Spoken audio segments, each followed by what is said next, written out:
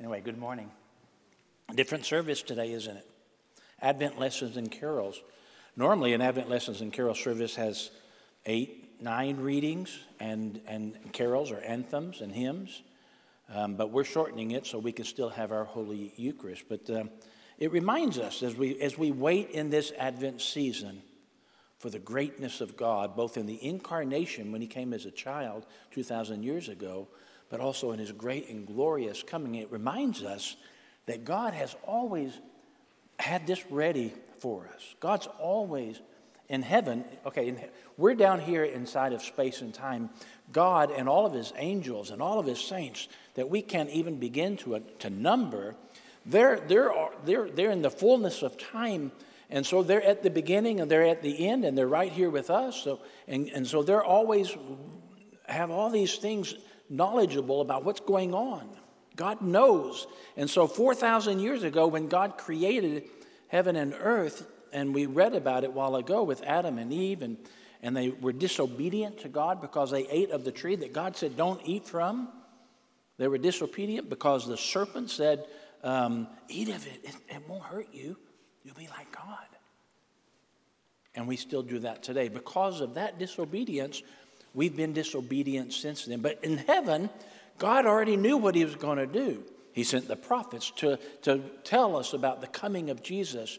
And then he himself, God himself, came down from heaven so that we, in our disobedience, might be saved and brought back to him. Because only through God could that happen.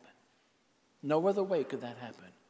Only through God could we be saved. And so he came down and showed us God. He himself was God in human form. And so here we are today. God's still in heaven, still in the fullness of time. He knows we're sitting here. He knows that we're listening and we're singing and we're praying and we're worshiping and we're preparing. We're preparing for his great and glorious second coming. And we're going to be ready. We have to be ready. We can't just sit idly by. We have to be ready. We have to read the Bible. We've got to say our prayers. We've got to come to church. We've got to love God. We've got to love our neighbor. We've got to do these things, preparing our hearts and our minds and our bodies for God. I mean, He's up here. He knows us. He knows what we're doing. And he's helping to prepare us through his Holy Spirit, whom he sent to guide us and lead us, to help us prepare. He's already saved us for those who believe. He's already saved us through the blood of Jesus. And now he's helping us prepare to get ready for his great and second coming. So that's what this Advent Lessons and Carols is about. That's what the whole season of Advent is about. So be ready. Always, always, always be ready. If you're doing something you shouldn't be doing, think about, I'm not getting ready. I'm going the wrong way. Turn around and go the right way. Okay? All right. Father Larry is going to preach right now. Thank you for coming up here with me. Come help me, Jason. Easy. There we go.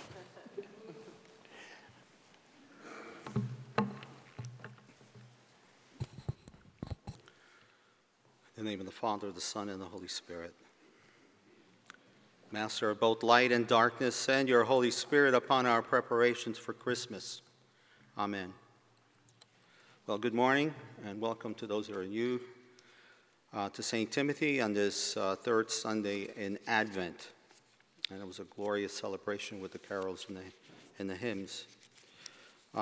If you're not familiar with what I'm wearing, for some of you, let me reassure you that it's not some infirmity of my old age. At the beginning of the pandemic, I prayed very much to God for guidance as I'm approaching retirement next year, and I'm also entering the last part of my journey. Well, together with my brother Brian Callahan, who comes at 7:30, now known as Brother Patrick John, we looked into religious orders. I was searching for a more Christian discipline, deeper spirituality, and a greater focus on ministry. Well, after looking into a number of religious orders, we were led to the Franciscan Order of divine compassion. The FODC, Third Order, for clergy and laity, resonated with my spirit, and their beliefs or credenda fully conforms with the ACNA doctrine, and we received approval from Bishop Lowenfield to proceed. Well, after about a year and a half, last October, Brian and I became postulants. From postulants, we moved on to novice. And so in order,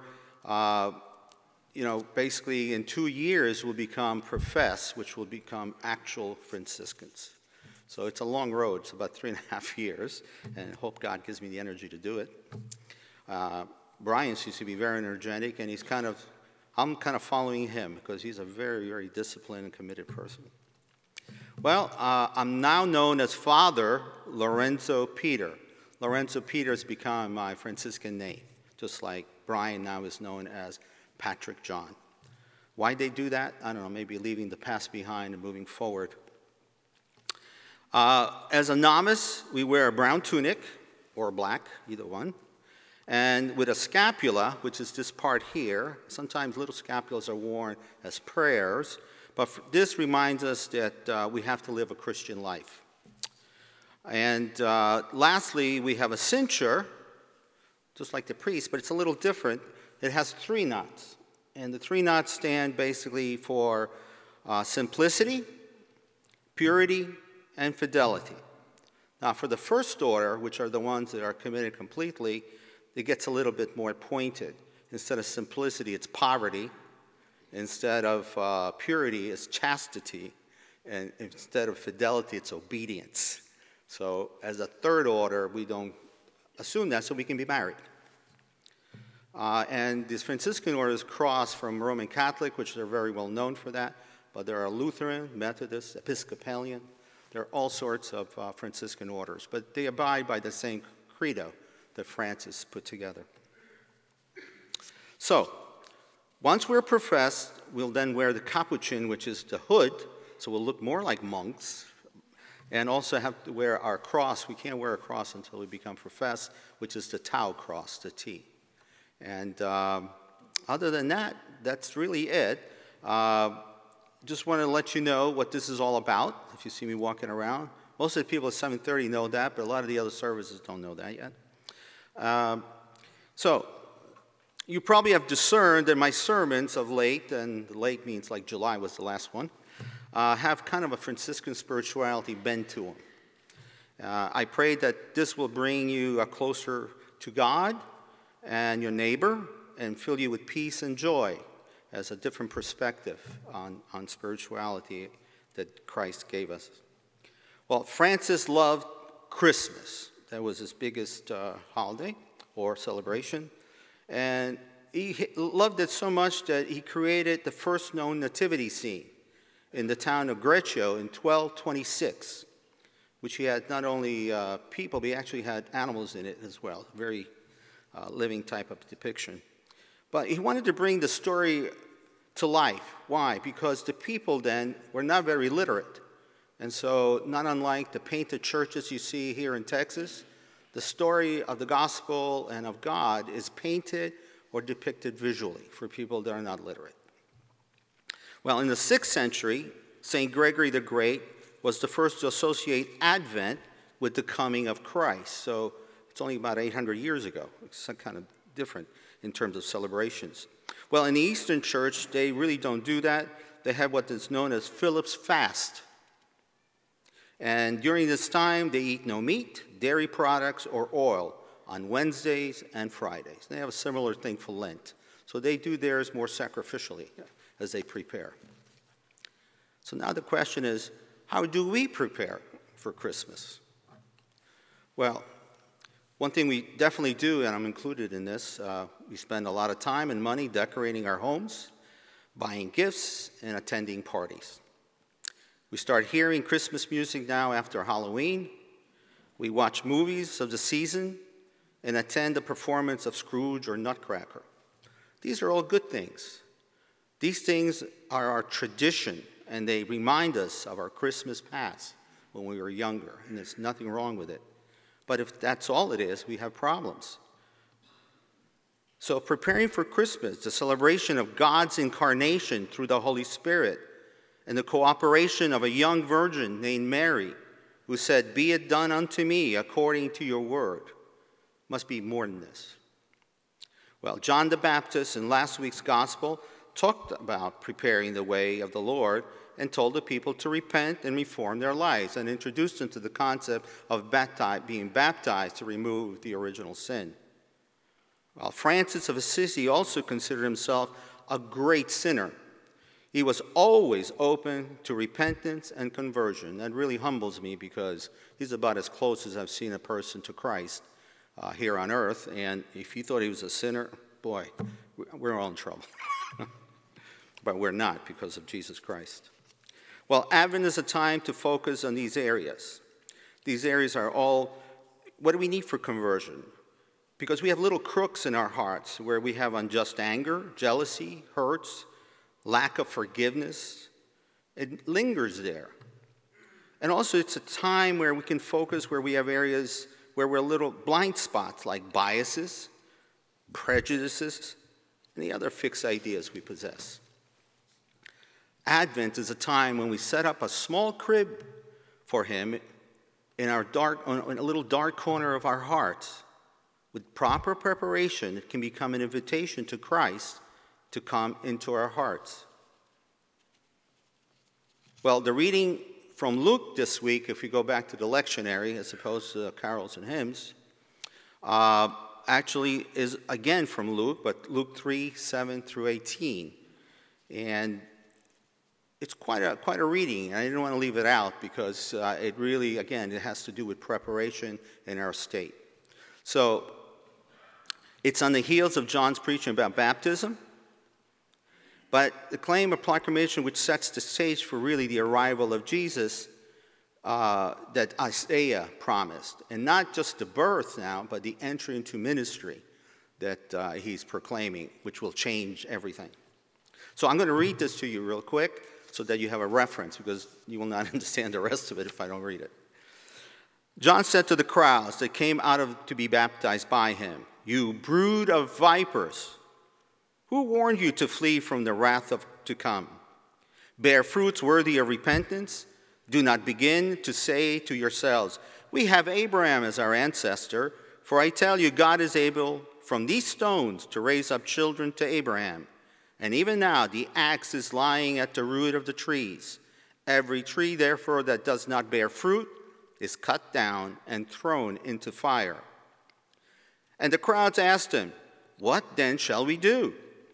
In reply, he said to them, "Whoever has 2 coats must share with anyone who has none, and whoever has food must do likewise." Even tax collectors came to be baptized, and they asked him, "Teacher, what should we do?" He said to them, "Collect no more than the amount prescribed for you." Soldiers also asked him, "And we, what should we do?" He said to them, "Do not extort money from anyone by threats of false accusation, and be satisfied with your wages."